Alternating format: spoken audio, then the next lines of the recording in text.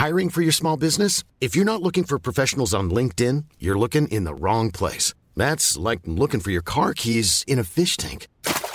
LinkedIn helps you hire professionals you can't find anywhere else, even those who aren't actively searching for a new job but might be open to the perfect role. In a given month, over 70% of LinkedIn users don't even visit other leading job sites. So start looking in the right place. With LinkedIn, you can hire professionals like a professional. Post your free job on linkedin.com/people today. Millions of people have lost weight with personalized plans from Noom. Like Evan, who can't stand salads and still lost 50 pounds. Salads generally for most people are the easy button, right? For me, that wasn't an option. I never really was a salad guy. That's just not who I am. But Noom worked for me. Get your personalized plan today at Noom.com. Real Noom user compensated to provide their story. In 4 weeks, the typical Noom user can expect to lose 1 to 2 pounds per week. Individual results may vary. A lot can happen in the next 3 years. Like a chatbot may be your new best friend. But what won't change? Needing health insurance. United Healthcare Tri-Term Medical Plans are available for these changing times. Underwritten by Golden Rule Insurance Company, they offer budget-friendly, flexible coverage for people who are in between jobs or missed open enrollment. The plans last nearly 3 years in some states, with access to a nationwide network of doctors and hospitals. So for whatever tomorrow brings, United Healthcare Tri-Term Medical Plans may be for you. Learn more at uh1.com.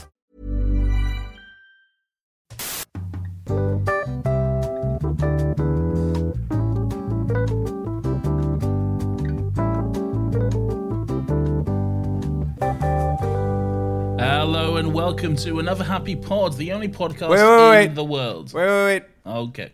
Hello, everybody. Welcome back to another Happy Pod, the most wonderful podcast in the world. The one where when I'm the guest, I do the intro, and we talk about movies. Try to keep it light, and try to look for the good in things most of the time. Especially in this case, I hope. Ooh. Because today we will be talking about Lana Wachowski's artistic midlife crisis, a.k.a. The Matrix Resurrections. Welcome back to The Matrix. Yes, we're going to jack off and jack in for the final time.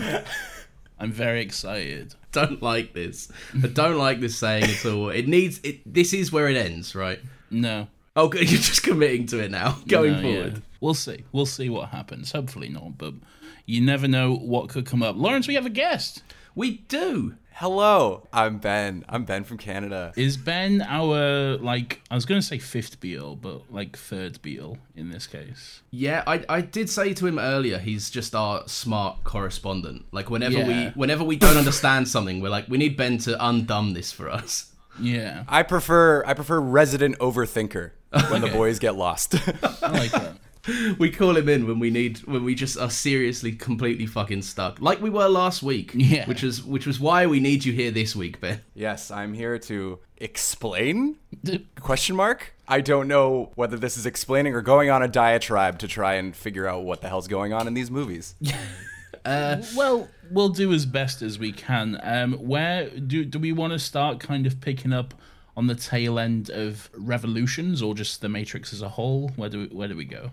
I would say, I think the first thing we need to do is reference the fact that we have made loads of money this week, Nathan. So we'll speed run this quickly. Oh, shit. This is the part of the show where we get together. It's another happy revenue. We get together, we talk about how much money we've made from this podcast specifically, because we like to be transparent and open about the incredibly lucrative business that is this show. Last week, I can't remember the amount of Swedish krona that we had, but I know that it resulted in £1.69. Oh, the funny sex number, but we don't want none of it. Yeah, we've been waiting for ages to hear. This week, Nathan, we've been humbled. Oh, no. The mighty mountain that we've been climbing has let us know that it didn't want us there. We have earned the net profit of 1 extra penny on top of that total. Surely not. Yeah. Hey, line goes up. That's true. That is true. So this week we're also splitting the profit between the three of us now. So you got to do 1/3 of a penny each. Yes. Oh, I didn't consider this. Okay. That's working off the basis that it would be an equal 3-way split, Ben. And you've yet to explain The Matrix 3 to us, so we'll see. Send us an invoice, Ben. We'll get through it. Well, I want to make you pay a £2 international transfer fee to drop me 1 penny. Okay, sounds good. Nathan, what did I interrupt you with? Where are we going? Where are we starting? I have no idea, mate. Okay. I have an idea. I could talk about my experience with The Matrix. I'd love that. I'd love nothing more. I was fucking obsessed with this shit as a kid. This was the coolest thing in the world. Yeah. We used to make me and CJ used to make little chess games where one of us would be like the main, one of us would be Neo, and the rest would be an army of Agent Smiths, and we'd get like a little toothpick, and then we'd make him like flip a little stick around and kick their asses. It was great. I saw it at a very young age. And I did not understand it, but I kind of did. And then as I kind of got really into art, and then, damn, this is like some of my favorite stuff that has ever been on film. Matrix Resurrections was, as a result, the only one that I've seen in cinema. And let me say that the thrill of seeing the code at the beginning in a movie theater, unparalleled. Yeah. I did not know how much I've been waiting to see that in the cinema. I didn't see Resurrections in the cinema. The only one I saw in the cinema was Revolutions when I was like an 8-year-old boy. Really? Or whatever, yeah. Wow. You got let in on that. Yeah. Dang. I snuck in with my dad. At least it wasn't the really horny one. That's true. That's true. I have been listening. These movies do get a lot less horny as they go on, which is a bit of a shame, really. This one's way less like dick and vagina focused and way more like bleeding heart focused. Yeah, definitely. Dick and vagina focus. I feel left out. I haven't seen a single one of these on the big screen, and I feel like I've let the side down on that. Yeah, You're a fool. You should. We've been understanding these and discussing them about their horniness, about kind of some of the acting ability. It's been a lot of praise for Agent Smith. There was some touching on the core themes. I would say that we have a fairly decent understanding on the first two. And the third one, Nathan, would it be fair to say that we were both fucking lost? No, I don't think so.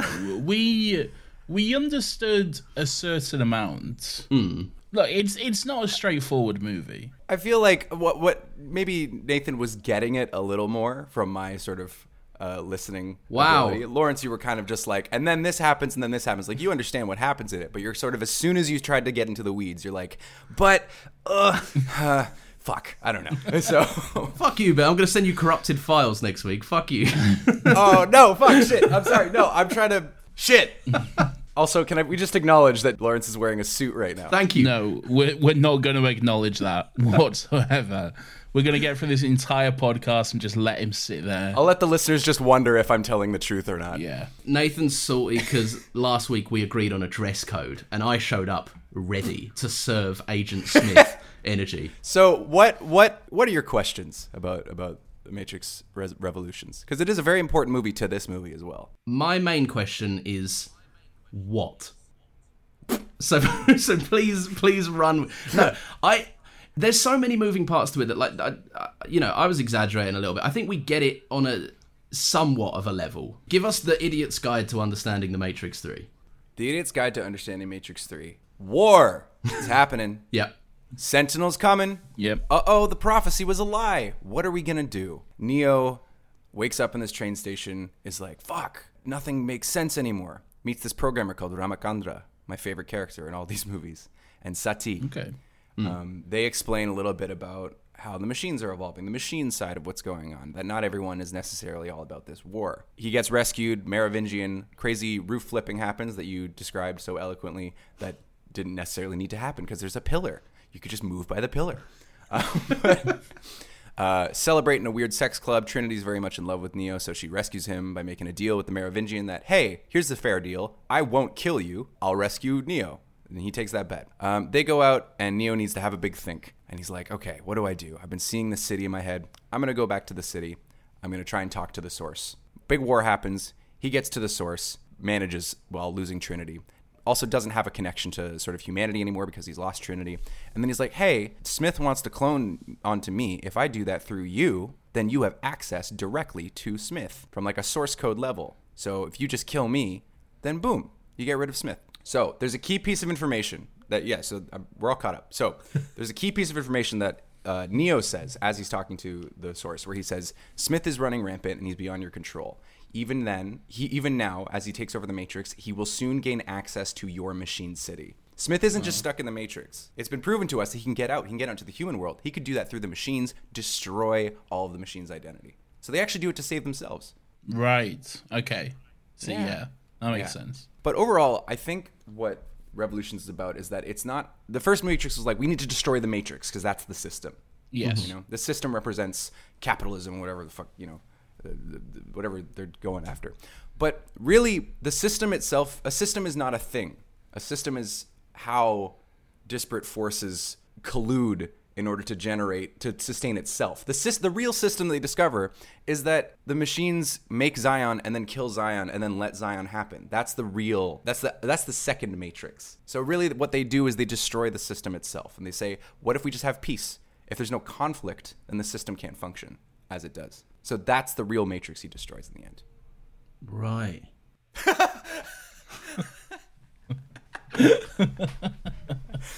So there's a subplot as well in Matrix Revolutions with Sati. Sati is a very important character. Sati is the first program, one of the first programs that is created without a purpose. All these machines, in their entire existence, has always been every program must have a purpose. That's what Oracle talks about. Sati is spontaneous creation. Whatever.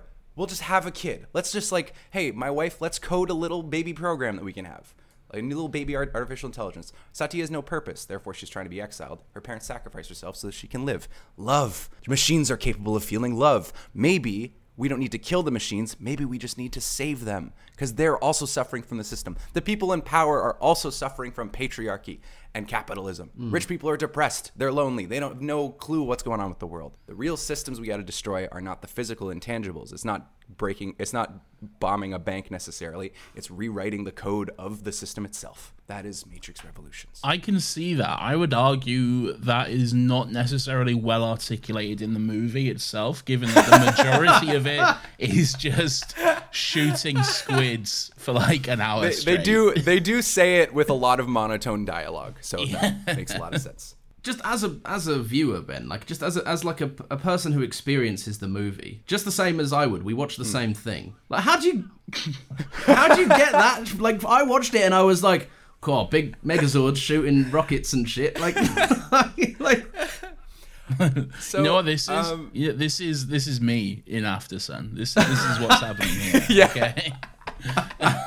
Great. The turn has tabled. The biggest thing about this series is that Lana Wachowski is not a stupid person. Lana Wachowski has read a lot of fucking books. And this is going to come up later in our discussion, I think. What is going on is not just surface level. You got to look into it. I've listened to a lot of the Wachowskis talk about this stuff, and Lana even said, and I don't know, I would love the listeners to sort of figure this out, but Lana has said that the very opening of Matrix Revolutions, remember that little explosion of light that happens with the code? Mm-hmm. Yeah. She says that no one has solved what that is, but that's the key to the whole movie. And I don't even know. So I'm like, what? Maybe it's a birth of a new consciousness through Sati. That's the closest I can think of, and that being the key to everything. But I don't know. The point is that just read into it, and then you will find something. And I think that they're smart. So assume that they're smart, and then figure out how it works. Nathan, you texted me that you had a theory as to what that white light was, didn't you? I think you're confident that you can solve it here and now. What's your theory? I would love to hear it. I've never heard anyone talk about it. Lawrence is just completely making that up to throw me under the bus and make me look like a dumb cunt.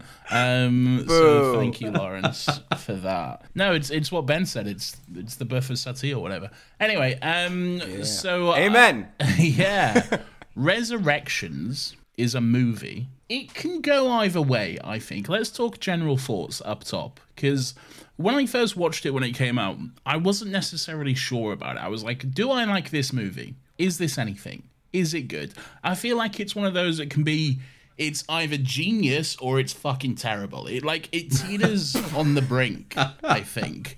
It's a seesaw of a movie.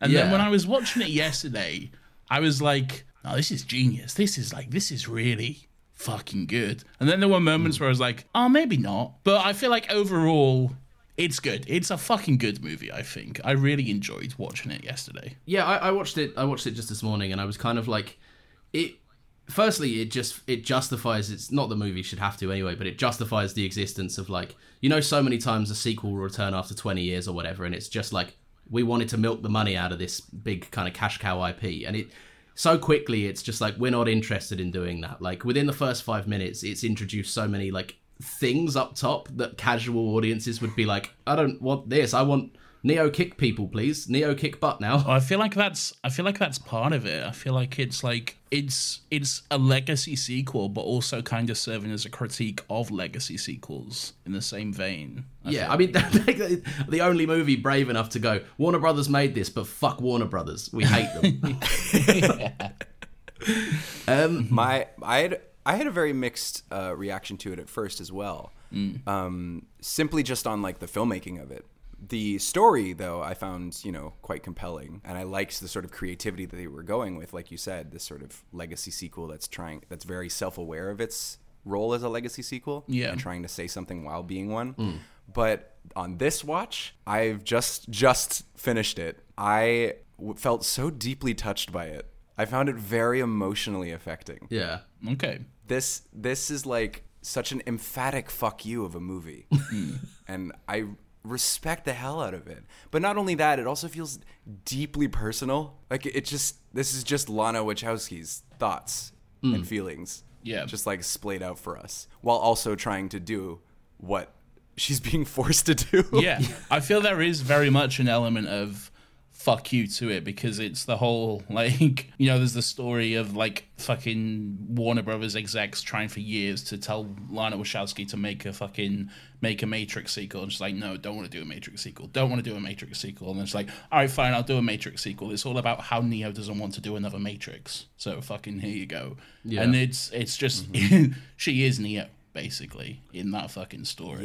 So I really like you kind of get more of that as well when there's like, when the character Thomas Anderson, or Neo in The Matrix, like agrees to do the fourth one, to make the new game in the universe, you get like the brainstorming sequence, and it's just a bunch of people that you can almost go on Reddit, throw a stone, and you'll hit one of these fuckers, like, because it's just the people like bullet time. That's what the Matrix is, and then there's the one guy that's like, you know what? Unlike you guys, I didn't love the first Matrix. And it's like, oh, you're cool. Like, yeah, I think it's very obviously like that. I think that's the kind of like surface level stuff of it, that it's clearly supposed to be like, fuck my own existence. If I'm gonna be here, I'm gonna make you look stupid while I'm here. Did you notice who was one of those writers? I did. Did you know? It's Martha Jones from Doctor Who. Herself, yeah. What? She's there, and she's like, Lil still got legs crossed over there. It's even funnier because she plays like quite obviously the person who has the clearest grasp on what the Matrix is about, and then like all the dude bros in the room are like, you don't get it, and just immediately talk over her. So can I give a little background to how this movie came about? I'd love it. I've done a lot of like listening to sort of Lana talk about the process. Please. Basically, this film was born out of tragedy, both creatively and real life. Lana Wachowski was in a position where she had lost 3 people in her life: her mom, her dad, and I think a close friend or an uncle or a godfather or someone. In the span of like a year. Ooh. It was a really, really awful experience. So sorry to down it, but that's sort of where this comes from. Yeah. And once again, Warner Brothers had kind of done the annual email of like, can you make a Matrix 4 for us? We'll pay you a lot of money. And really, this is the only movie that they were gonna let her make as well. And Lana, essentially, how the story goes, that Lana was up one night, reflecting on her lost family, really, like this turning point when your parents pass on the mortal coil and shuffles off the mortal coil, and you are now the adult, you are now the elder.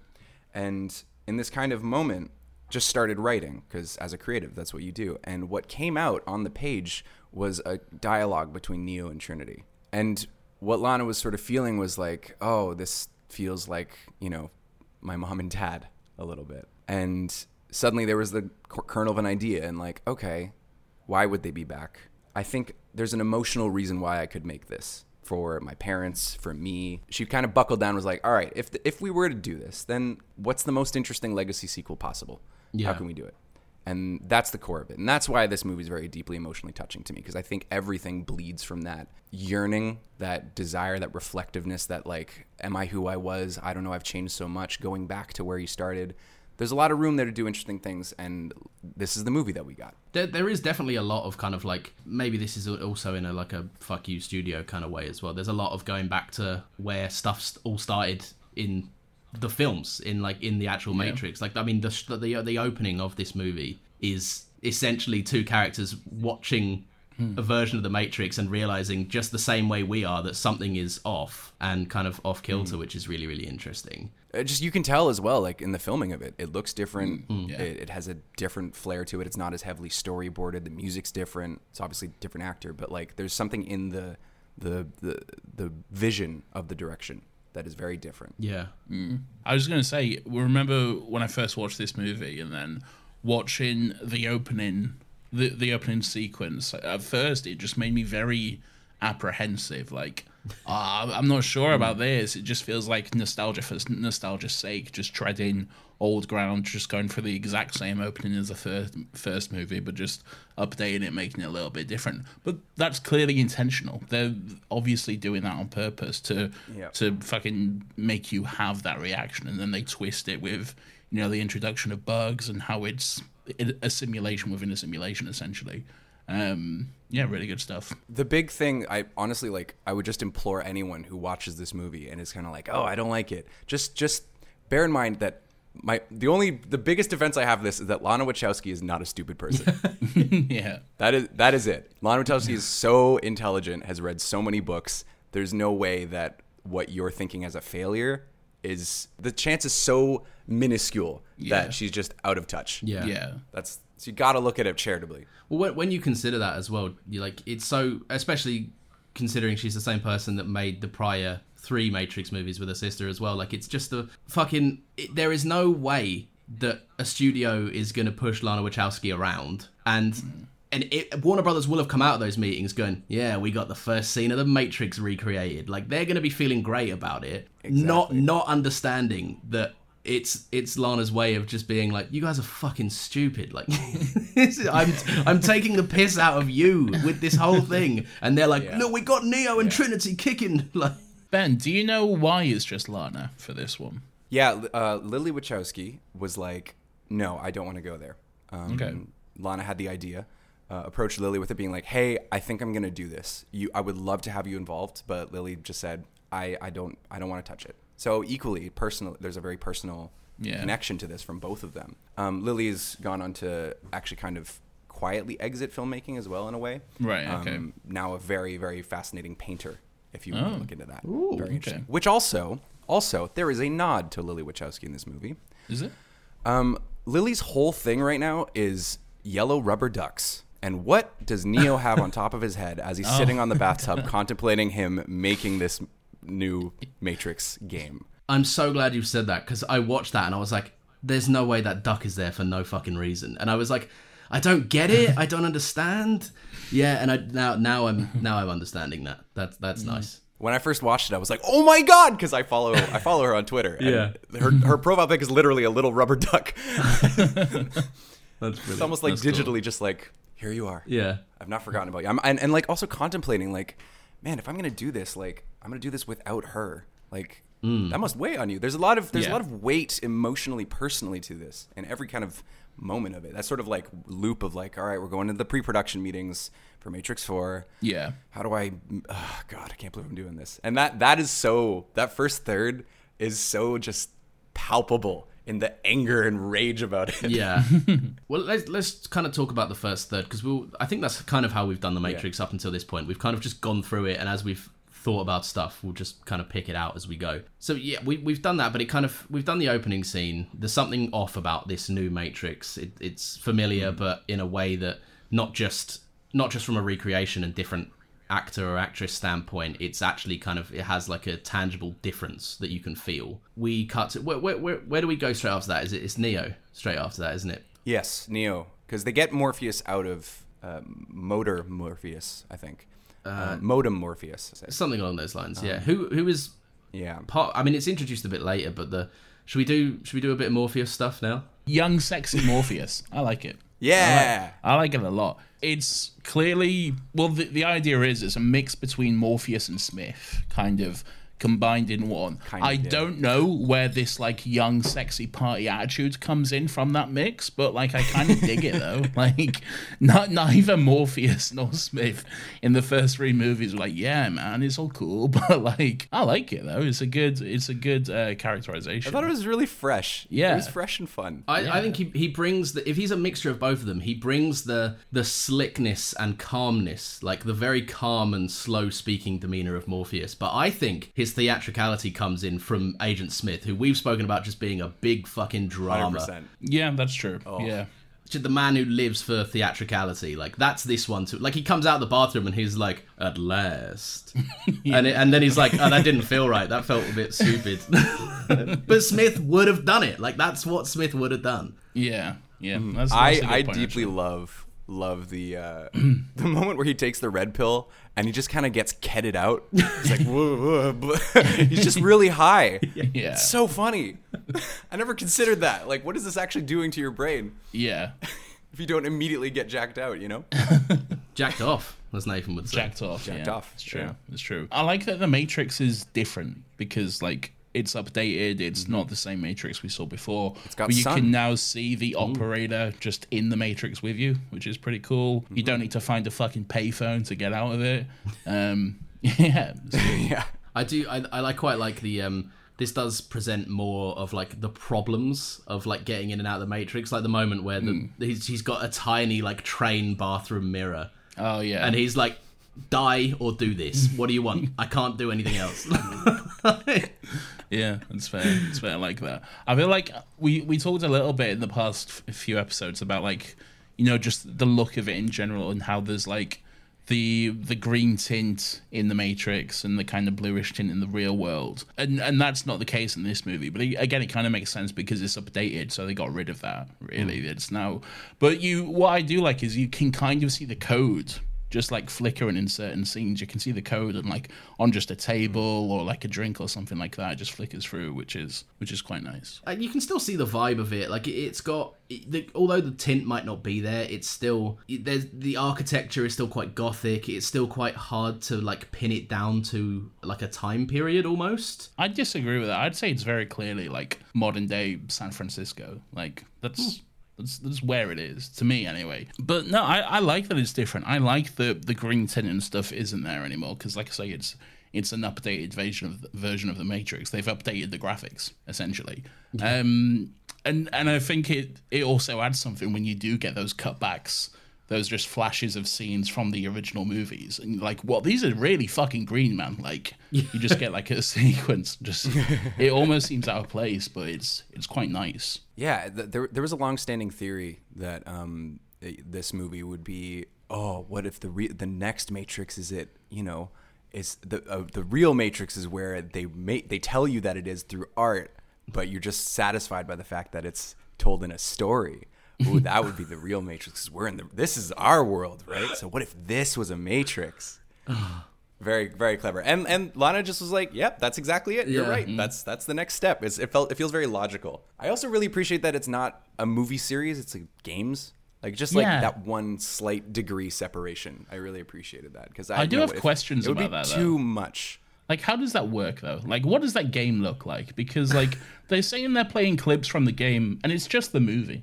Like, it's like, is that a cutscene? Did they film stuff for the cutscene? It doesn't matter, like, at all. But I have questions about the mechanics of that, though. I imagine it was like a VR thing. Like, they mentioned as well that you wanted to create a Matrix, a game that was indistinguishable from reality, which means that the graphics are real. Yeah. You know, in a sense. And, like, maybe, like, the film footage is, like, gameplay footage or dialogue scenes or something that happen that are just, it's so good that it looks like film footage from 1999. Yeah, exactly. I guess in my head, when they say a game, I'm thinking of like a PS2 game from like the early 2000s or whatever. And I'm like, that's not going to be that immersive though, is it? That's going to be like, that's going to look exactly like Enter the Matrix or like The Path of Neo or whatever. It's like GTA. It's exactly your life now, but you can just go outside and just bazooka a helicopter or something random. Yeah. But no, I think that kind of makes sense, actually. I think I was too bogged up with our world, but this isn't our world. So that kind of makes sense, I guess. I think you do need that, like Ben said, the one layer of separation, because otherwise you will just be watching the movie being like, am I supposed to be in the Matrix? Am I the audience? Am I part of the Matrix? Like, what you'd feel very much like, I feel like you'd miss the point. This is still very much saying, like, I'm exploring these concepts, but through the lens of a film. You are still just watching a film that I've made. Yeah.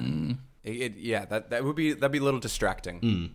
And the movie is like very loudly not subtle about what it's doing, but that would be just slightly too ear-piercingly loud. Just a smidgen. Yeah. There's new additions that are in sometimes playing characters we've already seen, and some are just playing completely new characters. We've got Bugs, Jessica Henwick's Bugs. Very interesting character. I quite like her quite a lot. I love that she's like an updated look on what hackers look like now. Yeah. Yeah. You know, now they're like Tumblr blue hair feminists that hack, corporations and are like, give back, we need communism again. You know, that's what a revolutionary hacker looks like. I like that. I like that you see her transform into that as well, because you do get like one shot as a kind of visualization of what her life was before she was unplugged, and just another representation of just how much personality the Matrix just strips you of, and just goes, you're here to clean windows, and that's it. But yeah, I like the character of Bugs. Jessica Henwick is great. She was in Iron Fist, which is not good, just not a good show. Season 2 was a lot better than season 1, and it was cancelled because the whole thing was cancelled. But season 2 actually ended with her becoming the Iron Fist, which would have been a lot more interesting, and she was great in the show. Yeah, it was quite good actually. Cool. But yeah, she's great. I enjoy the fact that she's called Bugs after Bugs Bunny, and then at one point she says, "What's up, Doc?" That's pretty cool. I love that. That's a good bit of fun. Funny. I did like that. I like she just throws that away as well. It's just, "What's up, Doc?" Yeah, exactly. It's good. I really I enjoyed The Analyst a lot. I thought The Analyst was really fun. He's just like the new version of The Architect. Yeah. Who did not, by the way, he is not the source. He just created the Matrix. He's just a program. Right. I want to clear that up. But he did invent Kentucky Fried Chicken. I just want to clear that one up, just quickly. Oh, he should have been played by Norm Macdonald. That would have been great. So who's the source then? Just the machine? The source is like the machine mainframe. It's like the king of the machine city. Everyone else, in every other kind of identity that is a program, is just a program that is there running about in the Matrix. So the architect sort of sits in his spot as a conduit between the one and the source, basically. Right. So, but now the analyst is sort of just like, hey, I invented this. I'm going to keep track of it. And this is a new role. It's a new me. I'm cool. I like humans. Yeah. I do like that when you first see him, like, and he's in like the therapy session with Neo, he's literally just a fucking walking blue pill. He's like head to toe. He's in like a blue cardigan. He's just doing gay conversion therapy, which I loved. Where are we at with like the trans reading of these movies, by the way? Call me ignorant. I don't get it on this one. I'd say it's more prevalent in this one than some of the others, I think. Okay. But me and Lawrence have said, like, we can see how that's a part of it, but we're also not qualified enough to speak on it necessarily. Sure. And we don't want to misrepresent something or anything like that. But I feel like it's definitely a part of it. I feel like anyway. They even mention it in this movie. It's part of like that boardroom sequence, isn't it? Doesn't one of them go, it's about trans rights or something? Yeah, I think there's just like a real ham-fisted trans rights kind of line. Yeah. Well, at the end of the movie, there's also a very blatant thing, which I will get to later. Okay. But, there's lots of good resources out there if you want to check out like a nice video, audience, people listening. Lots of good resources. People have like delved into every single part of it. Yeah. There's one by this creator Aronok who's made like a feature-length video essay called "The Matrix is Intrinsically Trans," and that's an interesting one if you want to check it out. Yeah, I should watch there that. I think I might be getting the title of this wrong. There is another one that Mason mentioned on a Caravan episode of this, which was like, I think it's called "The Matrix Sequels Are Good," actually, or something. Yeah, by Curio. There we are. Yeah, or Sophie from Mars. There we are. Yeah, just amazing kind of things. I think to ignore its like relevancy in these movies is just so ham-fistedly ignorant. But at the same time, I'm like, I don't think I'm fully equipped to understand everything like, from my experience. There's a really fun line actually right at the beginning where Bugs Morpheus is just like, oh yeah, this is Thomas Anderson's apartment. And Bugs says he stopped being Thomas Anderson a long time ago. Yeah. And like, yeah, definitely Lana stopped. Lana became a new person a long time ago. We're not even worth talking about it. Yeah. I think one thing that makes me really appreciate the Neil Patrick Harris's inclusion playing the analyst. Is it the analyst? It is the analyst. Yeah. Analyst. Yeah. I think something that, Ben, I'm curious to get your take on it as someone that kind of just watched The Matrix 3 and went, I get it. Unlike me and Nathan, who were like, I think we maybe do get it a bit, but maybe not much as well. To be fair, it took me like 10 watches of just enjoying the fight scenes. Okay. I was like, oh, wait, maybe there's something to this. It's like a teenager. So what I really appreciate about his inclusion is his charisma and delivery of like complex things and ideas. Because I just think him sprinkled throughout the movie being like, you thought this, but actually this, and here's a visual representation of a bullet flying towards Trinity's head. It's way simpler, yeah. It feels more like a movie rather than like, and I know you feel this because I remember the fucking montage of just the stupidly long words that the original architect says in the final like third of Reloaded. And it's like intrinsically, statistically, blah, blah, blah, blah, blah. No man should drop the words concordantly and inexorably in the same sentence. That is ridiculous. It's fun. But like, I get it. I appreciate it. I'm fully aware that I am at fault for being like, I don't know what those words mean. I'm dumb. but at the same time, I do like, if I had two choices, I would always choose Neil Patrick Harris being like, woohoo, I'm dancing around the screen, doing some cool stuff. I'm explaining some themes, and I'm being really charismatic while I do it. And he's fun to watch. Definitely, it's always a plus. It's just way less obtuse to go at it that way. Yeah, I would recommend watching, like looking up all the words the architect says and going back. He's like, oh shit, this actually makes sense. But for like a comforting viewing experience, it's always a plus. Yeah, make no mistake. I'm fully aware that he's saying some stuff. I think my main criticism, I think he's saying far too much stuff for me. In one sentence. Yeah. What do you make of Big Neil, Nathan? Yeah, I like him a lot. I like his role as Neo's therapist and the way that he's just straight up gaslighting him. Really, the way that he's just put in place to just all these things that are happening to him, all the ways Neo is like trying to break out and people are trying to break Neo out, and he's like, no, none of this is real. You're back in my apartment, and it's all just deja vu, and just the systems that he's put in place and the fact that he's got him fucking hooked, like he's fully addicted to the Matrix, like the fact that he's gone that deep on his mind. It's really interesting stuff. Like the montage.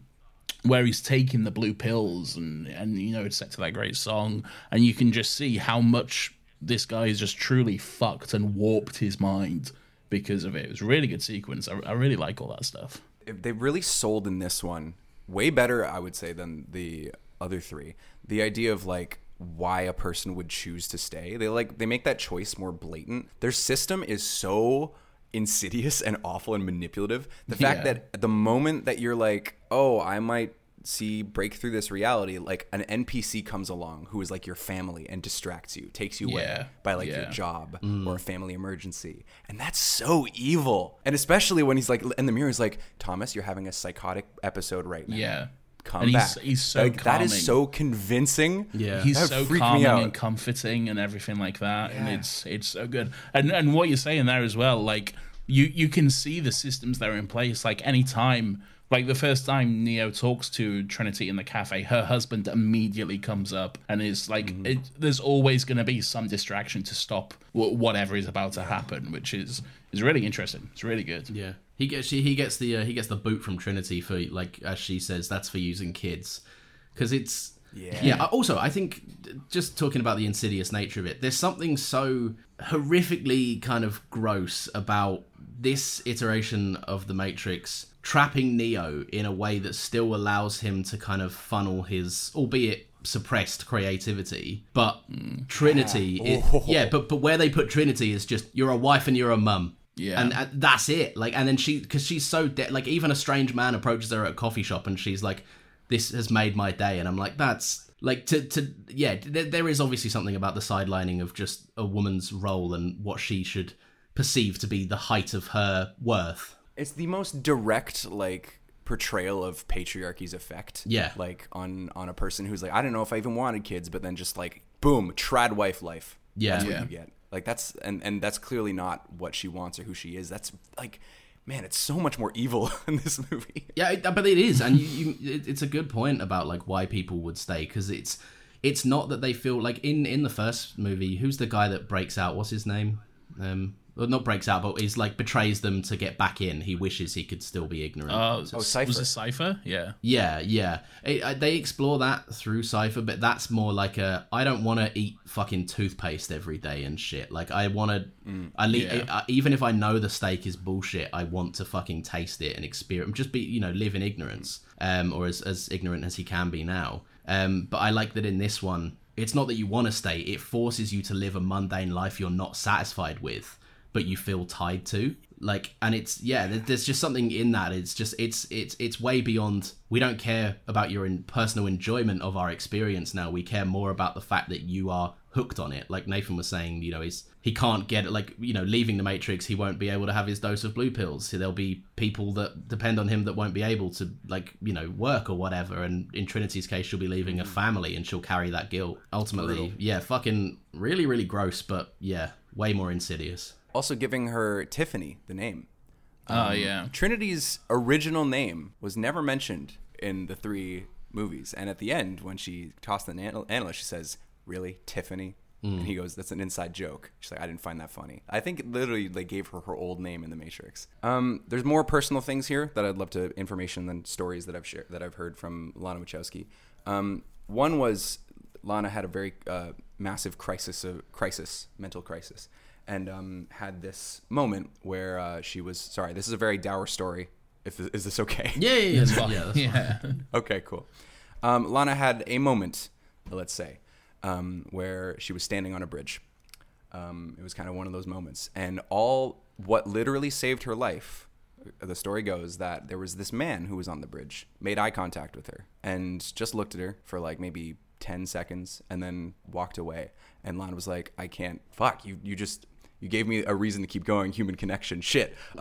And so Bugs was saved by a similar thing, look. And Neo was maybe also like, was on a similar sort of looking place.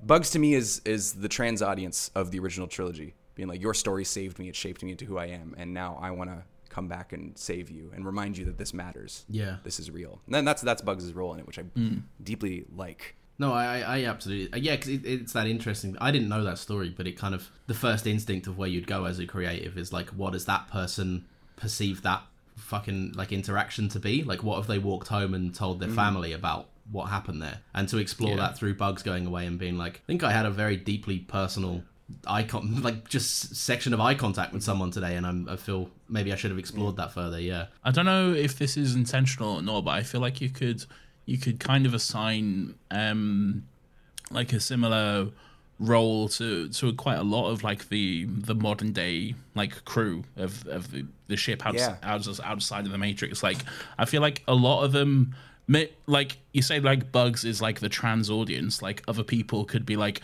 the ones who just love the cool kicks and flips, and like that one guy who like wanted to ask if Neo could actually fly and that sort of shit. And then there's the ones who like the fact that Neo was someone who stood up and actually saved this world for them and made an actual difference and that sort of thing. So that's quite interesting actually. No, I think so, yeah. I quite like seeing them as like an audience surrogate. That's a really nice take, I think. They're like me.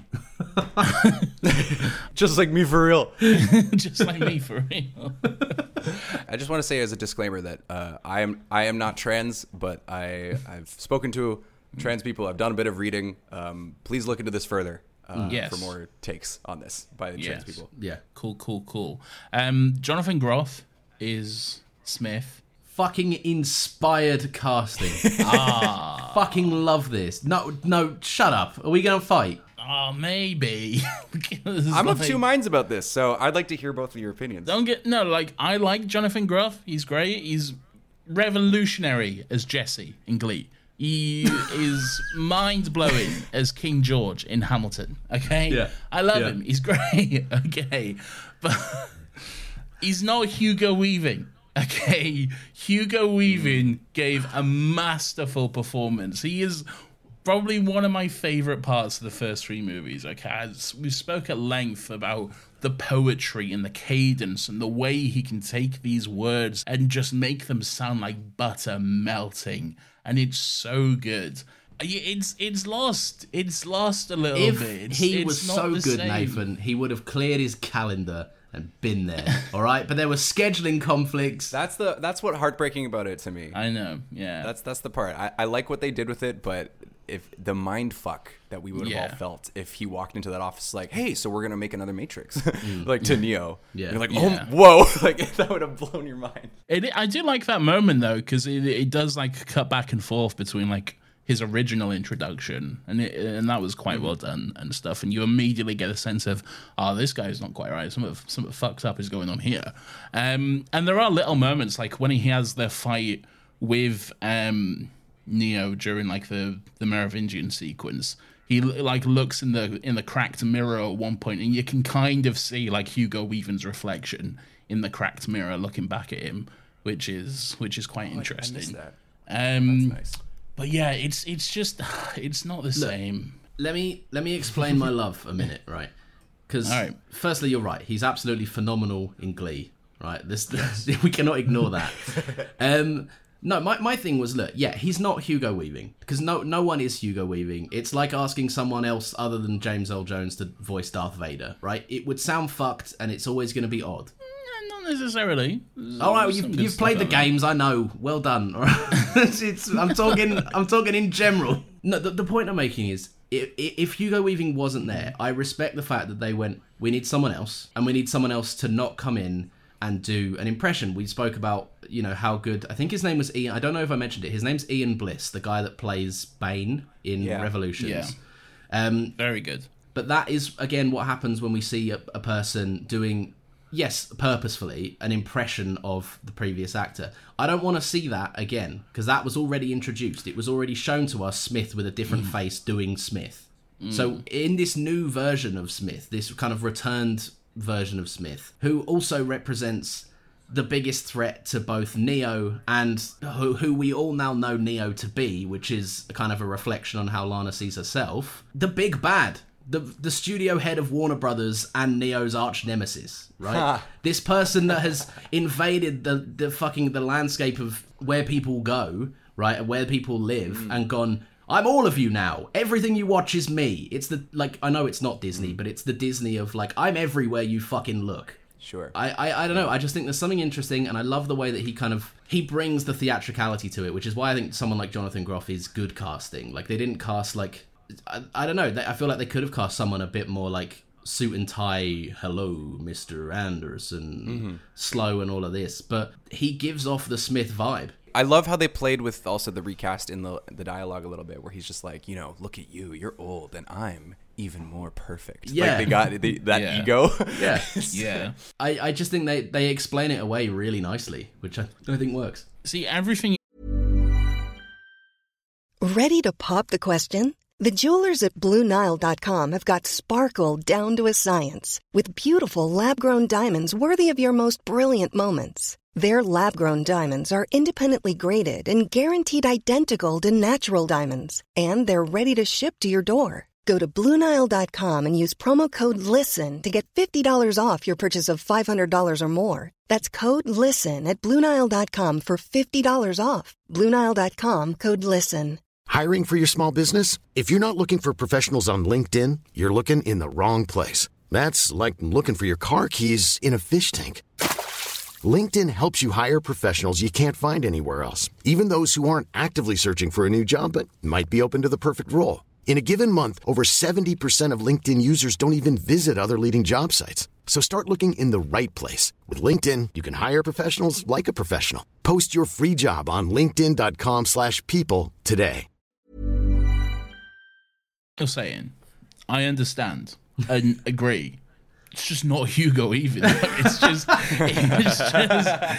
just not this. Like, there's no way to me you can fix this. Like, I get it, and from that point of view, yes, absolutely, I can see. It's just when you compare the two performances, to me personally, one of them is just so far above the other. Maybe not so far, but it's just above the other one, and it's because it is just such an incredible performance, which I've just completely fallen in love with. You can't match it, but I think that it's an undertaking for an actor to walk in on a role that is that iconic and to just go, I'm actually going to not do exactly what was done. We've all got eyes. We know that's not Hugo Weaving. It would have felt weirdly out of place if he was going, "Hello, I'm Hugo Weaving." But it didn't necessarily feel out of place when Bane was doing it. It felt like we both loved Bane's performance. I see what you're saying, because he's Smith inhabiting someone with a new face in the real world. So I see the parallel you're drawing, but at the same time, I still view this as a very new version of Smith. Although, yes, he has the history, he has the memories, he's designed to be specifically better than he was before. I don't know. Yeah. Maybe I just love Jonathan Groff.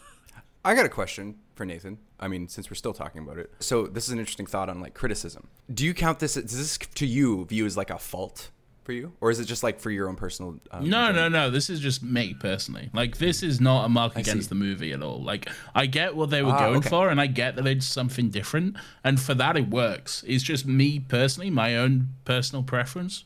It's a shame. To me, it's a shame that I couldn't see Hugo Weaving do it again. Yeah. Really. It's completely selfish and personal, but it's like that's how I feel. That's my reaction. But it's valid. It's valid. You are valid. Thank you for validating me. There is no beating Hugo Weaving in this role, but I think, for what he does, he shows up and he does a very good job. But yeah. If we want to just go chronologically a little bit more, I'd love to talk about Io and sort of how the story has progressed. What happened after the war? Yeah, I love Io. I fucking love this shit too, man. Yeah, this was a big thing for me. I really like that it's like what Neo did. It wasn't for nothing. Like, it could have been so simple to just be like the war started up again and we're back in square one and all that sort of shit. But no, it actually meant something. It actually had an effect, and fucking Niobe's back and she's old now, which is great.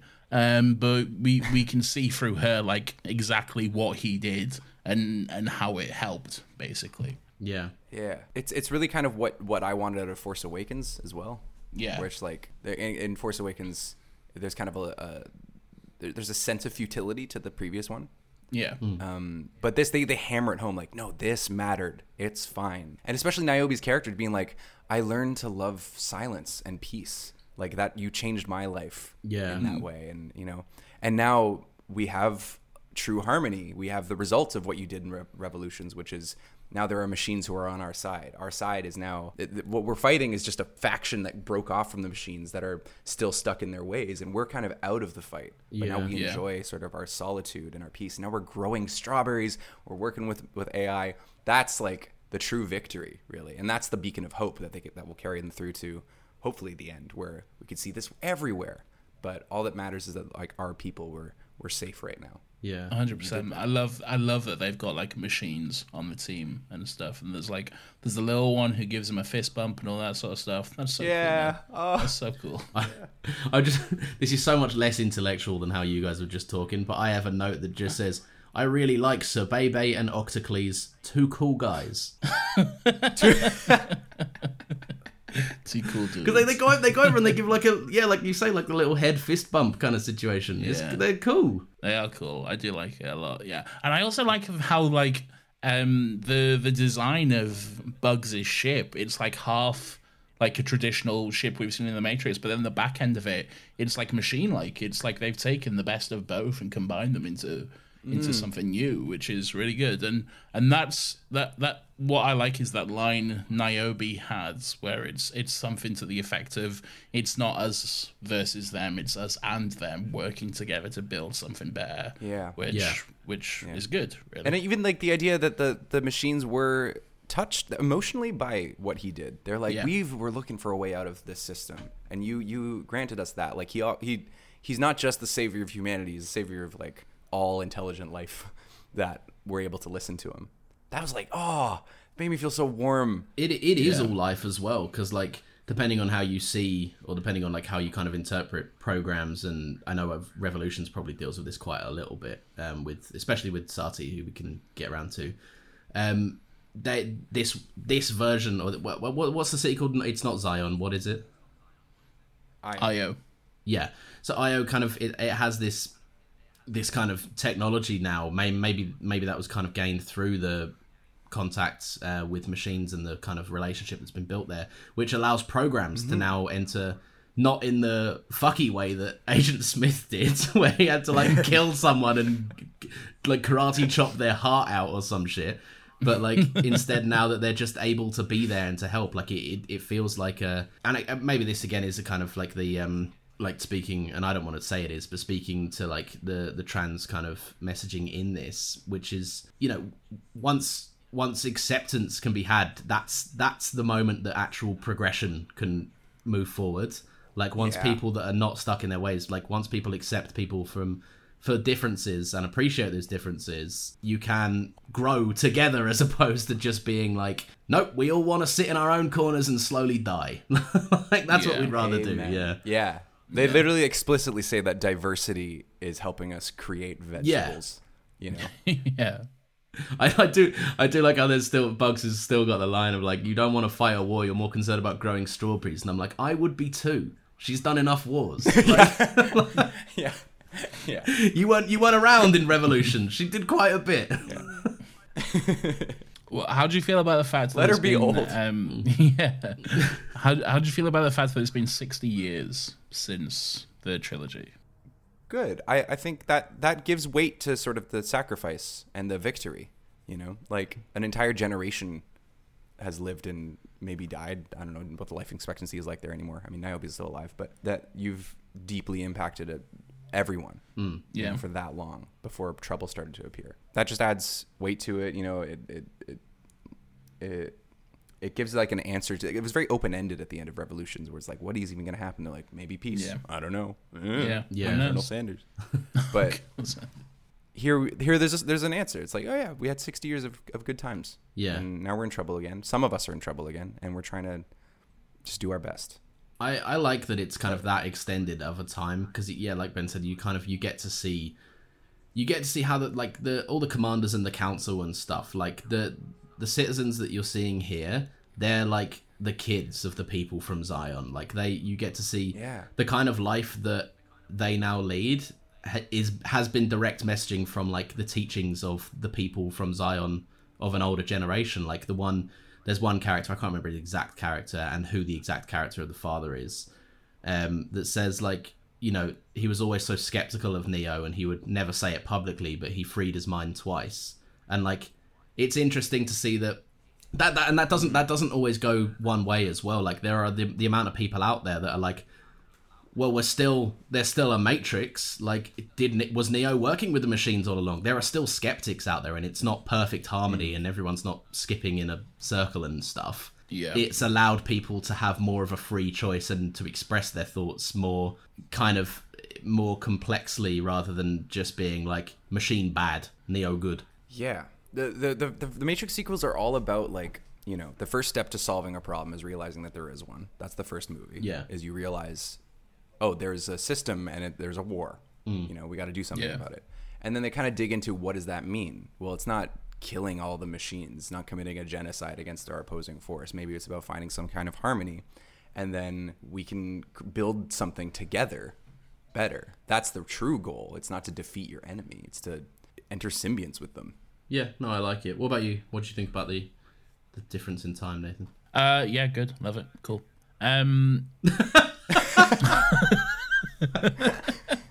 I feel like us going first took the wind out of your sails with that. You were like, fuck this. Yeah, what you two said, basically. I'll give you a thumbs up and a nod. That's the worst thing about asking a question on this podcast, because you two will talk, and then by the end of it, I'll be like, I agree with that. What was you when you was talking earlier, Ben, about more of the end of the movie and how like it can lead into more of the idea of like this trans analogy and that sort of stuff, and I'm interested to know what you was getting at, because I feel like I maybe may have like picked up on the same sort of thing. So I'm interested to know what you're talking about, basically. So, a little basically.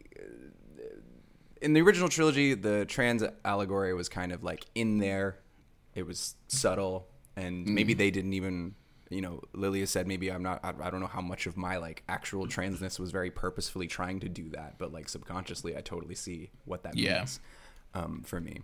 But I feel like a lot of what is going on here is sort of Lana saying fuck you to a lot of people, one being Warner Brothers, the other being the people who have co-opted the Matrix into perpetuating toxic masculinity by like saying, yeah, we're taking the red pill. We understand that we're the powerful ones or whatever bullshit they spout. And Lana Wachowski is essentially throughout this movie being like, no, fuck you. This is trans. This means trans. I am trans. Fuck you. I am trans. Really is sort of the message of this. Yeah. Fuck you. I'm trans. I'm beautiful. I'm valid. And art can save the world is the overall message, which is so heartfelt to me. But the biggest thing is that the closing track of this movie is Wake Up by Rage Against the Machine, sung by a woman. Fuck you. 100% picked up on this. Fuck you. It's been this the whole time. No, but it's the ending of the first movie. It's Rage Against the Machine once again. But like that was so clear to me yesterday. When Rage Against the Machine played, but it was a female cover, I was like, oh, this is good. This is fucking. This is interesting. I like this a lot. So Lawrence, you picked up on that too, didn't you? Look, as I was saying, we all picked up on that. Every single one of us. And I don't look. Ben was there by just a hair closer than me. Like I had that on my notes. It was the next one I was going to say. Yeah. But the important thing is, we all understood. I certainly applauded. It was a great moment. Yeah. It was great. So to keep going, I really like that this is a smaller story in Victory. You know, it's not about like destroying the Matrix or whatever. It's just about freeing Trinity. Let's just get her out of there. We've got a loved one, and we need to get her out. And in that action, they actually realize we may have stumbled on a solution to this problem. We have a new way to sort of be the one and help to free minds, or at least dismantle work against the analyst. So the one is the two now? Well, the one is a state of mind. Okay. But no, I find it, we talked about like how cruel it was that Neo and Trinity were sort of like kept together but separate. But there's also something deeply romantic about that idea. That like there's something trying to keep you two apart because the connection you have is so powerful.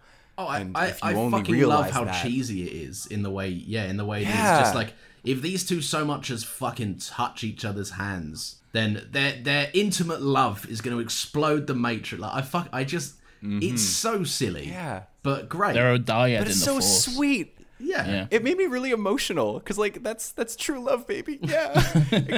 it can break down the Matrix. I have a theory, Nathan, because we spoke about a lot in Reloaded about just how they couldn't last 2 seconds without sneaking off to a lift to have sex. And I wonder if it perhaps is not, they were not separated because of their pure intimate love, but because of the pure prowess they hold as sexual lovers. Chemistry. Yeah, like the second these two lock eyes with each other. I mean, to me, look, in fairness, the first time they speak, Trinity's Tiffany's kid comes in and is like, you trying to bone my mum? He's absolutely trying to bone your mum. Yeah. Do you know what that reminds me of? That's all he's ever wanted. Do you know what that reminds me of? That reminds me of just a very badly written Spider-Man comic. Are you familiar with Cindy Moon at all? I'm not, no. No, Cindy Moon is like a spider person. The character of Silk, you may have heard of that. But basically, she was bitten by the same spider that Peter Parker was. So she has like all his abilities and everything as well.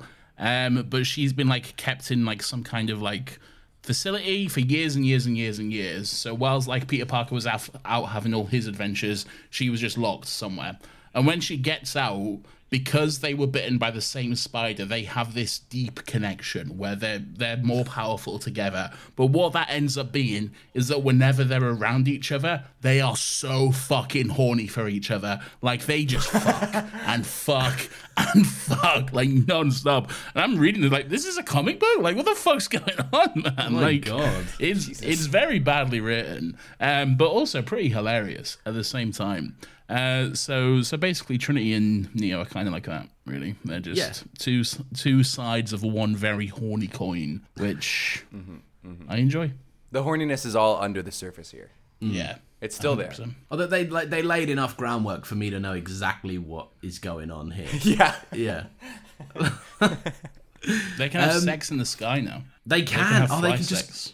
They can go anywhere they want. Oh, that'd be hot. Should we switch? Something else that I wanted to talk about, and I watching the scene, I was genuinely thinking, I do hope Ben joins for this, because I just want to hear both of your opinions on this. The Merovingian is here, and and he's basically, and when I say reduced, that has like negative connotations in like art and stuff, but when I say reduced, I mean in the best, most humbling way for the character. He has been reduced to this fucking angry alt-right bigot screaming in the corner. He's the embodiment now of the old men yells at cloud Simpsons meme. Yeah. And I fucking love how they brought him back. The actor was willing to come back just to literally stand in the corner of a room and be like, "Things were better when I was younger." Art is a sequel to Just an outright loser that just can't handle that things have changed from when he was rich and cool and powerful. It's 100% the idea of like, now society is not catered directly only to you, white man. So this is an attack on me personally, and I am the biggest victim of everything. So I hate everything now. It's so fucking clever. It's hilarious. And yeah, just the biggest piece of dog shit, that guy. And I love it. It's a stupid scene. It's like, it's a ridiculous moment in the movie, but that's kind of the point, really. So yeah, I like it quite a lot. I have, in order to talk about that, I think that I need to talk about what takes place while he's sputtering, which is the action fight. Go for it. Because there is a big difference between the fights in this movie and the fights in the previous. Lana Wachowski came at this with a very different eye than she used to have. And it's kind of a tricky, I have a bit of a conundrum with it, because it's not as dynamic. It's not as clear. Yeah. And some people, and especially people who watched this at the time, said that the action was worse, or not as well filmed. And I don't know, because you have two options here, both bearing in mind that Lana Wachowski is an incredibly intelligent person, and I trust her with my life. And there's two things. One, her sensibilities have changed, and she likes to shoot action this way now, or they ran out of time, or a number of reasons. But could it be possible that as this guy, the Merovingian, is sputtering about how things used to be better and more interesting, and you ruined everything, that we also get a mid-action scene in the middle of it that represents all of mid-action scenes in all of Hollywood? I'm just saying. Is it intentionally bad? I don't know. I think I respect that, but I think you can't look away from what is happening at the same time as that big blatant monologue is being said. What do you think? Interesting. That is interesting. I don't know, because you're right. The action is different. It's definitely not as, like I say, dynamic. I kind of described the fights and especially the last two, not the last two, the middle two movies as kind of like more floaty and less impactful, really. Which when compared to the first one, because I really liked the action in the first one, and I always felt like in Reloaded and Revolutions it was a bit more less impactful and a bit more, like I say, floaty. And this kind of, to me, it kind of felt like a mix of the two, really, because you did have the fight with Neo and Smith, where it was like that, like the fight in the first movie with Morpheus and one of the agents, where like they were going through the walls and they were getting dirty and all the dust was falling on them and that sort of stuff. But then you did have some not as intense, but some good like kung fu action moments as well and stuff. But never quite the same intensity to it, really. So I don't know. I took it as like it's just kind of a mix between the two, like trying to find the middle ground. Well, like almost with the fight sequences in the Star Wars sequels, like because you have the prequels where they're fucking off the heads, they're running up walls, they're flipping, they're doing this, that, and the other. Then you have the original trilogy where it's slow, it's calculated, it's this move and that move, and then you have the sequels, which is trying to find like a good balance between the two of them, really. This was kind of what I thought was just in the same vein, really. Sure, I like that. I love your theory, Ben, and I'd love to agree with it, but the only reason I can't is because, and maybe this is me enjoying things at like my most movie popcorn brain ever or whatever. But I was watching the action, and for me, like Nathan said as well, because we've spoken about it on the last 3 episodes, like the action I think has been somewhat hit or miss throughout the entire trilogy, and in this one, I felt it was a return to what I liked so much about the first one. Like you're getting people getting their suits covered in shit, and they're getting dust, and they're getting their heads caved in on fucking concrete blocks and shit. Like I like that because it's all very, like, you can feel the weight of the action, you can feel the punches, and there's still the sound effect, the kind of sound effects of stuff, but at the same time, you're still feeling the weight behind it. So I don't know, like I love what you're saying. It could be a taste thing because it's just so, it was so jarringly different in how it was filmed. It is that it felt very intentional to me, and I don't mean to say that it's a bad fight scene because there's lots of cool shit in it. Yeah. I have one more piece of evidence though. Of evidence. Oh damn! The line that Smith says to Neo, where he says, "Shit, wait, give me one." You withheld this so that you could win the argument, Ben. I don't like this. Exactly. So Smith is fighting Neo, and they're in like below, sort of in the sewers area. They're getting very dirty, and I did notice that as well. They brought back the dirt, which is really nice. And Smith says, "You've lost something, Tom. You're not what you used to be." Now, obviously, Neo is Lana Wachowski, so what is that saying? Maybe something about the action, something about the storytelling, a lack of belief in yourself or something. Yeah. And Neo says, "It's true," followed by a really cool run up the wall kick that I was like, oh shit, like there's some of that kind of, I guess, juice or something that felt very the original trilogy for me, that suddenly came out of nowhere. And he's like, nice, that was a good one, Neo. And I'm like, there's something about like that felt like there's this relationship to action in it that felt so deliberate to me that I can't resist not bringing it up. Fuck you win. Fine. Yeah. No, well, that's as well though. Like they had a different fight choreographer, different DP, different crew. Like there's a whole bunch of reasons it could look like this, and everyone has a different taste. So I do quite like Lana's that take though. Changed. I enjoy that in the sense that like the immediate you've lost something. Yeah, maybe I have. Here it is then. So I haven't lost it. I just wasn't using it or whatever. Yeah. I just got a note that says simulate. No, that's one of my little things. That's one of them. Damn, I've only got one little thing left. No one else better take it. Okay, I won't take it. So what do we think the end of this movie, the main goal, the third act, is a big heist, which we haven't done since really No, I actually think every one of them is a big heist, actually, if you boil it down. But what do you think of this big heist to go get Trinity? I quite like it. I was following it all throughout. But Ben, maybe you can explain this to me a bit. It's made possible by something that Sati's father gave to her, which he was then obviously punished and erased, or they used purged, I think is the word they used. Yeah. What was that? What was she talking about? That was the resurrection pods themselves, the chamber.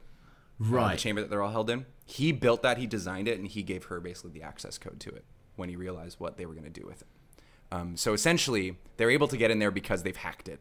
I see, okay. And that's obviously how Neo and Trinity are even still drawing breath. Yeah. Because they're kind of being really sneaky. Like when they sneak Morpheus inside, and then he kind of just shuts down the defenses so that they can get in and then get out before the Sentinels, and then they come down and they're like, oh, where are they? Yeah. And so that's how they manage. I like that when they come down. Huh? What do they do? And that's no, it's really really fun. I love how it hinges on, it's there's less of an assumption than the previous 3 movies had, which was like, there's a line about how like Neo's freed more minds in the last 6 months than we have done in 6 years, and like there's very much a focus on like get people out of the Matrix, get them a fucking washcloth t-shirt and give them a gun and they can fight the machines with us. And in this one it's more like, if Trinity doesn't want to go, then she's not going. Like, it's choice, and that's what matters quite a lot. And I really, really liked how that was. It gave that was the result of Revolutions as well. That was part of the treaty, is that people who want to stay in the Matrix, they should like just give them more of a blatant choice. The problem was that they gave them a subconscious choice so they could control them. Yeah. What do you make of it, Nathan? The heist. I like it. I really like the whole scene in the coffee shop in Simulate itself. It's just very tense. I'm walking into fucking Simulate and just seeing just cops everywhere immediately. That's something to be scared of. And then there's the whole fucking action sequence.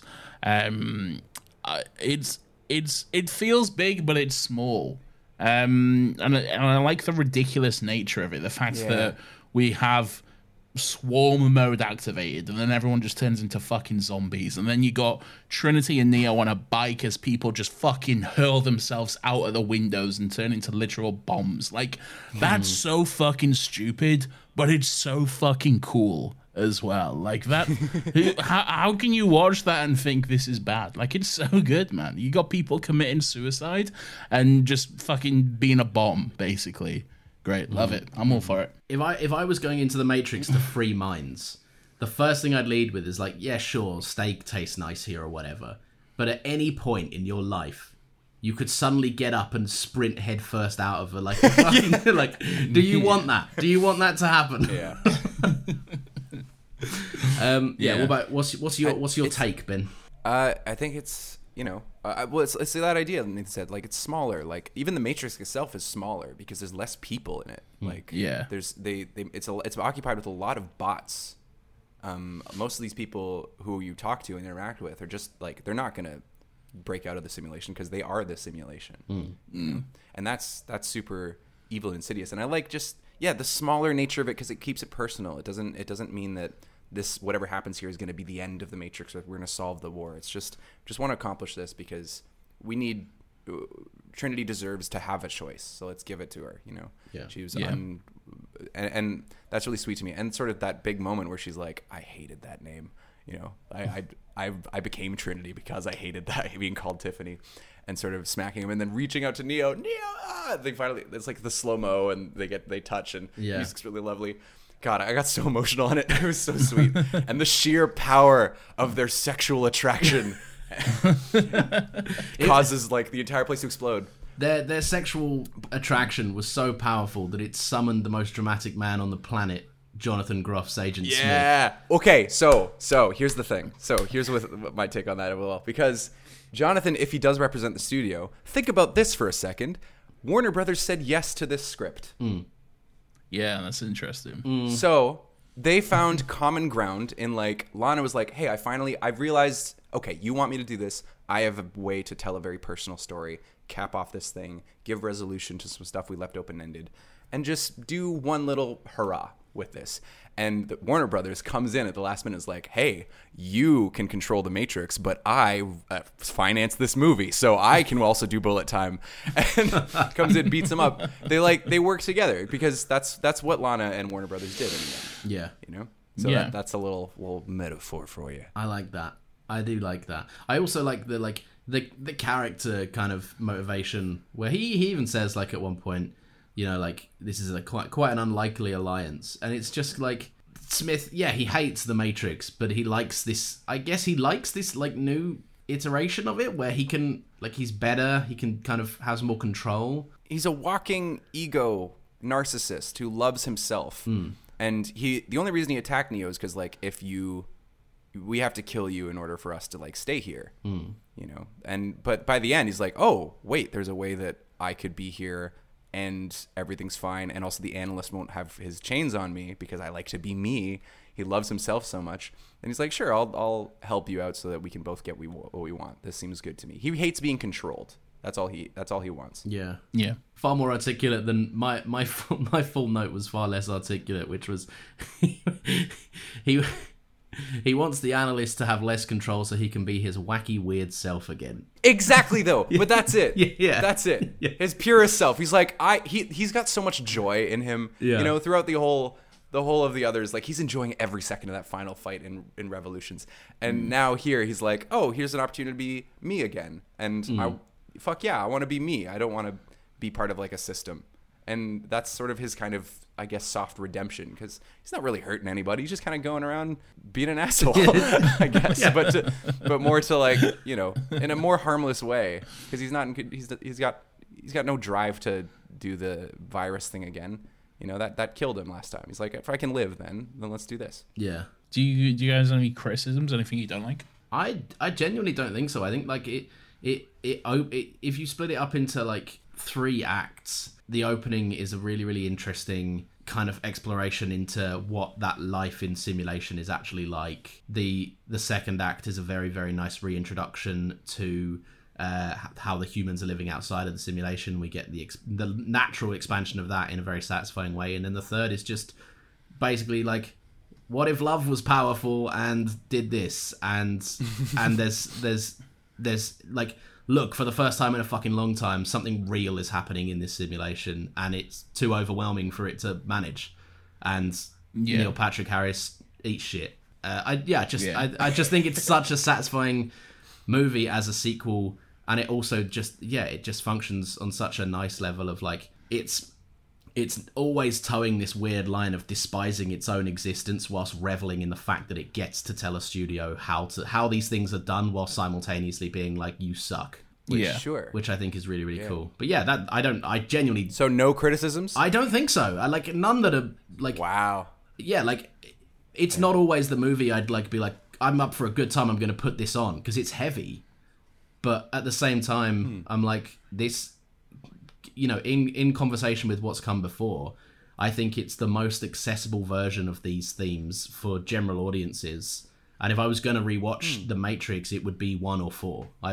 I'm not too keen. Yeah, I know the sequels are good and I respect them for what they do. But I said this to Nathan in the episodes we did on Reloaded and Revolutions. There is a nature of the simplicity and the one and done-ness that is lost in the natural expansion. You wouldn't ever throw on Reloaded if you was just feeling a little horny? Oh, if I was feeling horny, then yeah. I Nathan, make no mistake, on a very different website, that's a tab that's always open, just Reloaded. But yeah, Jonathan Groff for me, like as I've mentioned, it's just not hitting the same. But while I like it, it's just, again, I just prefer. It's to me, it's the biggest tragedy of this movie is that we couldn't get Hugo Weaving back. He was signed on, but we couldn't do it because of scheduling. I agree. But then as well, I feel like you lose. What I liked so much about The Matrix in the first 3 movies was the vagueness of it, and like, in terms of like, you know, it's not New York, it's not Chicago, it's not Sydney, even though it looks like it. It's any city. It's not named. At no point is anywhere named. It's just this vague city, and also vague time period. Like, it's kind of 90s, but then it's also kind of like 1950s-esque as well. It's never just, you can pin it down to one kind of place and location. And with this version of The Matrix, like I said, to me, it's very much modern day San Francisco. They never say San Francisco, but at one point they do say they're in Tokyo. And then I'm like, oh, all right, I guess. Oh, I never realized that. That's the first name drop of a city. Yeah, so it's like, it's very much, I guess, The Matrix is Earth then. But like, I don't know, I just liked the idea that it was kind of like a place, a city, just something they've created, really. So, in my understanding of how it works is that it was originally just a nameless city. Yeah. It might have been just one city in a mountain range, like, really. But as with this new Matrix, now you're occupying it all with bots. Where do all the people go? Let's make the whole Earth then, and then start all over. Is sort of that's my interpretation of how that works. That it did used to be that, but now, because you have so few, you need to scatter the people a lot more. Them all with bots. So I'm just reminded of some of them are Tokyo. I'm just reminded of like how long we spent the other day trying to work out like if the highway is that long for the highway sequence in Reloaded, where could they put, like, where are all those turnoffs going? Like, where are they going? Yeah. Okay, there's 2 cities. There's just 2 cities. There's a big highway. Well, I think the conclusion we found was that they're all just driving in a big circle until the day ends. It's just a big ring road. It's just a big ring road around the city. Yeah. They're doing like the Homer Simpson in the Simpsons movie. Oh, yeah. He's like going around the roundabouts. Yeah. I've got a couple closing thoughts, if you don't mind. Sure. Please. So in the end, Trinity sort of also becomes the one. I imagine in some combination of resurrection and being in touch with like her past self, and just breaks the code, sees it, and goes, "This is beautiful," and then flies out. And they finally meet in the real world, and then they go to the analyst and say, "Fuck you, we're around now." And he's like, "The sheeple are not going to go anywhere." And they're like, "Well, we're just going to make this world more beautiful then." Like that's sort of there's a futility in what Lana's trying to do and sort of wake everybody up. You can't really, but if we sort of wrap it, like, this movie's about so many things successfully, I think. Think like, and so it's simultaneously reckoning with the fact that it has to be made and they don't want to, but then coming to a conclusion that, well, would it be really bad if we made something in this world? Like, we go back to it and we do something, we try to say something interesting. And that sort of is the hopeful kind of ending. It's just like, yeah, fuck you. Fine, we're doing this. And now there's 2 ones. They're back alive. My parents are vicariously alive again.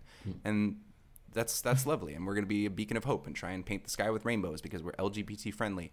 And I don't like to look at it as like the 4th Matrix. I think of it as its own thing. It's just like this separate, singular film that is some kind of epilogue or future story that just great. I have one last thing to say, which is just, let's try and make the world a little bit better. That's out of all the philosophy books that she read, is that. But also, it's just so, I cannot look at this movie and not see just a deeply personal perspective, like communicating one like experience of a human being. And I love that. I think that's what art's for, and like such a unique position to be in. And this is absolutely what should have been done with this scenario. Everything in this. 100%. Yeah.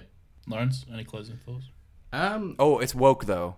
It's too woke. It's woke. It's certainly so woke. Wait, never. You should actually disregard everything I said because it's woke. And we don't like that. Yeah. So woke is bad. Everyone. It's knows that. pushing agendas, Ben. God. Yeah. 2 out of 10. Yeah. 2 out of 10. 2 out of 10. Too woke.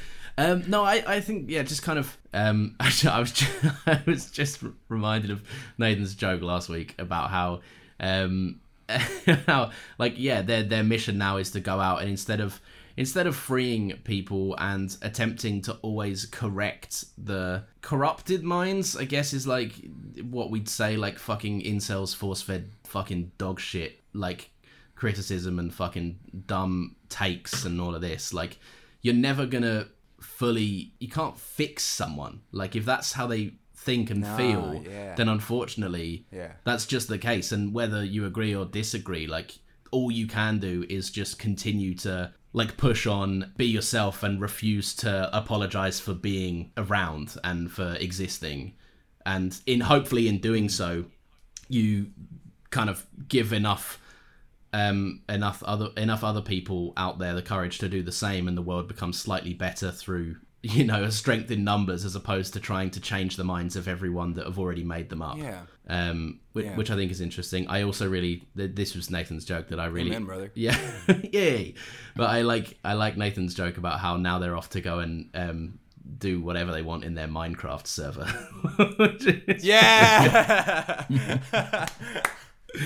I love that. That's the happy ending. Yeah. That's gorgeous. They're on creative mode. Yeah.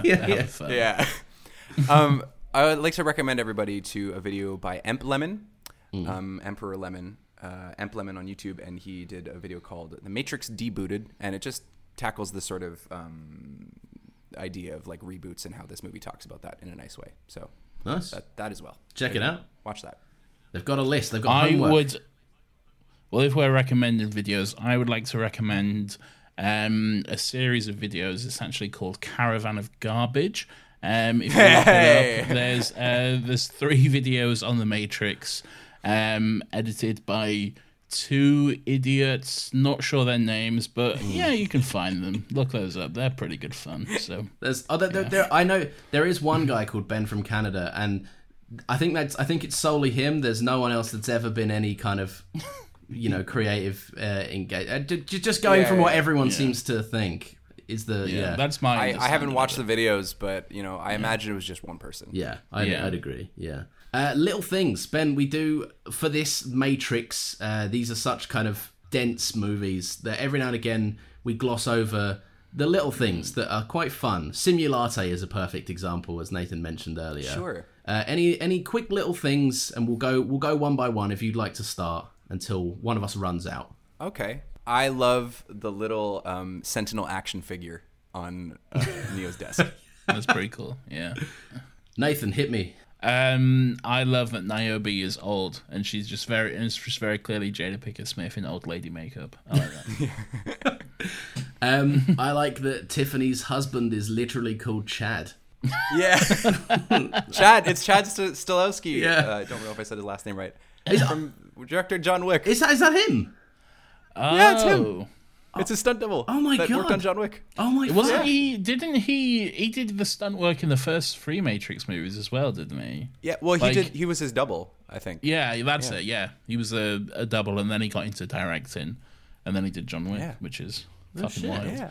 And he looks exactly like John Wick in this movie, Neo. He does. Yeah. I've got another little thing. The bit where all the pilots, Bugs comes up and steps forward and says, "I volunteer." It's like, no, I'm ordering you to go. She's like, well, I volunteer. And then she's like, all right, I need 2 more. And then everybody steps forward. I like that. Yeah. I like that moment a lot. That was very cool. Yeah. I have no more little things. Okay, my final little thing is straight off the bat, if it wasn't obvious enough that this movie is making a comment on legacy sequels, like one of the first things that Bug says is, what was it? Is it why use old code to make something new? And it's just the like the plea for originality, please do something else. But if we're gonna do this, then fine, at least. That is my final little thing. Ben, do you have a final little thing or a list that you can now just reel off until you're done? I have a final thing, and it was Morpheus steps out of the toilet, and he says, oh yeah, I thought I'd give that line. Remember in the other movie, remember when I said that and it was there? And he says, but now coming out of a toilet, is it a tragedy or a farce? And I think that's a very good question. Okay, I like that. Lovely. This brings us to the close of the first kind of event that we've had, if you can call it an event. The Matrix. We did it. We did it, Reddit. We did it. We did it. It was, it wasn't that much different from doing anything else. So, we arrived and recorded 4 consecutive weeks. So, well done us. Stay tuned next week for Indiana Jones. No, we're not. Is it actually? No, it's not. Oh, okay. Ben, you know what's coming. I cannot invest that much of my life in Indiana Jones for a whole month. That's fair. Good point. What are we doing? Oh, I know what we're doing next week. We're doing this. Yeah, you know what we're doing. In a time of darkness, when fear ruled the galaxy, move along. This is a restricted area. Heroes will rise. Entering hyperspace. Destinies will collide. Who is that kid? And a rebellion will ignite. I have 3 seasons of television to watch in that time. Better go watch him. Yeah, fun. They can give us a little follow. If you audience would be so kind. We are at Another Happy Pod on Twitter. You can give us a little follow there. You will get a little post to remind you when new episodes go out, which will happen on Fridays at 10 a.m. And they can give us a review, but I would like Ben to tell them how they can do that. As a person who's never ever left a review on a podcast before, except ours, Ben, look it up. Right. Outrageous. Give us 5 stars or don't, but please do. It'd be cool. You don't have to. Oh yeah, there's that button you can just press 5 stars. Yeah. Just do that. Yeah. You don't. If you're gonna sign up and all that, we're not asking you to do all of that. There's no credit card info that will take a £0 charge just to prove you're not fake. There's none of that. Just press a button. That'll do us. That's all we need. Do we have anything else to say? Excellent. Oh, Nathan, we have another podcast. Yeah. What's that? Yes, we do have another wonderful podcast. Still Got Legs. It's all about the weird and wonderful world of Doctor Who. 3 Doctor Who cast members in this movie, from my last count. So we got Freeman Agyeman, who played one of the Matrix people, Jonathan Groff, and Neil Patrick Harris, who were both appearing in the same episode. So there we go, good bit of fun. So yeah, Still Got Legs. Every Monday, 10 a.m. we talk about Doctor Who, and it's pretty unlistenable, I'm not going to lie. But check it out. Ben, thank you very much for joining us. As always, we brought you in as the person to explain shit to us. No problem. You can follow. Link my Instagram, please, because I'm popping off on Instagram now. Twitter is evil, so I'm not using it as much. Best way to keep tabs with me is on Instagram. Roger. Everyone, what is your Insta? I'll give you a follow now. Ben China Pen. Ben China Pen. Boom. That's it. There we are. One final message for everybody before we close out. You are beautiful. You're valid. The system's in place. It has control over you, but it's up to you what you do about that. Try and make the world a better place. That's what this movie's about.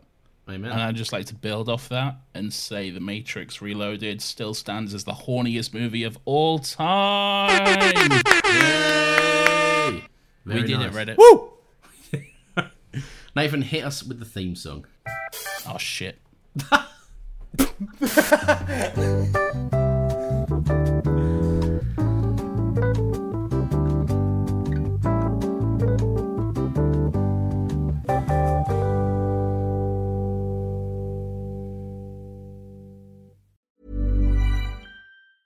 Mom deserves the best, and there's no better place to shop for Mother's Day than Whole Foods Market. They're your destination for unbeatable savings, from premium gifts to show-stopping flowers and irresistible desserts. Start by saving 33% with Prime on all body care and candles. Then get a 15-stem bunch of tulips for just $9.99 each with Prime. Round out Mom's menu with festive rosé, irresistible berry chantilly cake, and more special treats. Come celebrate Mother's Day at Whole Foods Market. Planning for your next trip? Elevate your travel style with Quince. Quince has all the jet-setting essentials you'll want for your next getaway, like European linen, premium luggage options, buttery soft Italian leather bags, and so much more. And it's all priced at 50 to 80% less than similar brands. Plus, Quince only works with factories that use safe and ethical manufacturing practices. Pack your bags with high-quality essentials you'll be wearing for vacations to come with Quince. Go to quince.com/trip for free shipping and 365-day returns.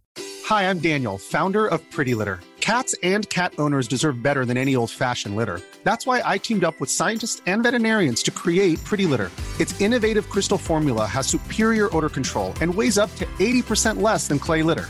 Pretty Litter even monitors health by changing colors to help detect early signs of potential illness. It's the world's smartest kitty litter. Go to prettylitter.com and use code ACAST for 20% off your first order and a free cat toy. Terms and conditions apply. See site for details.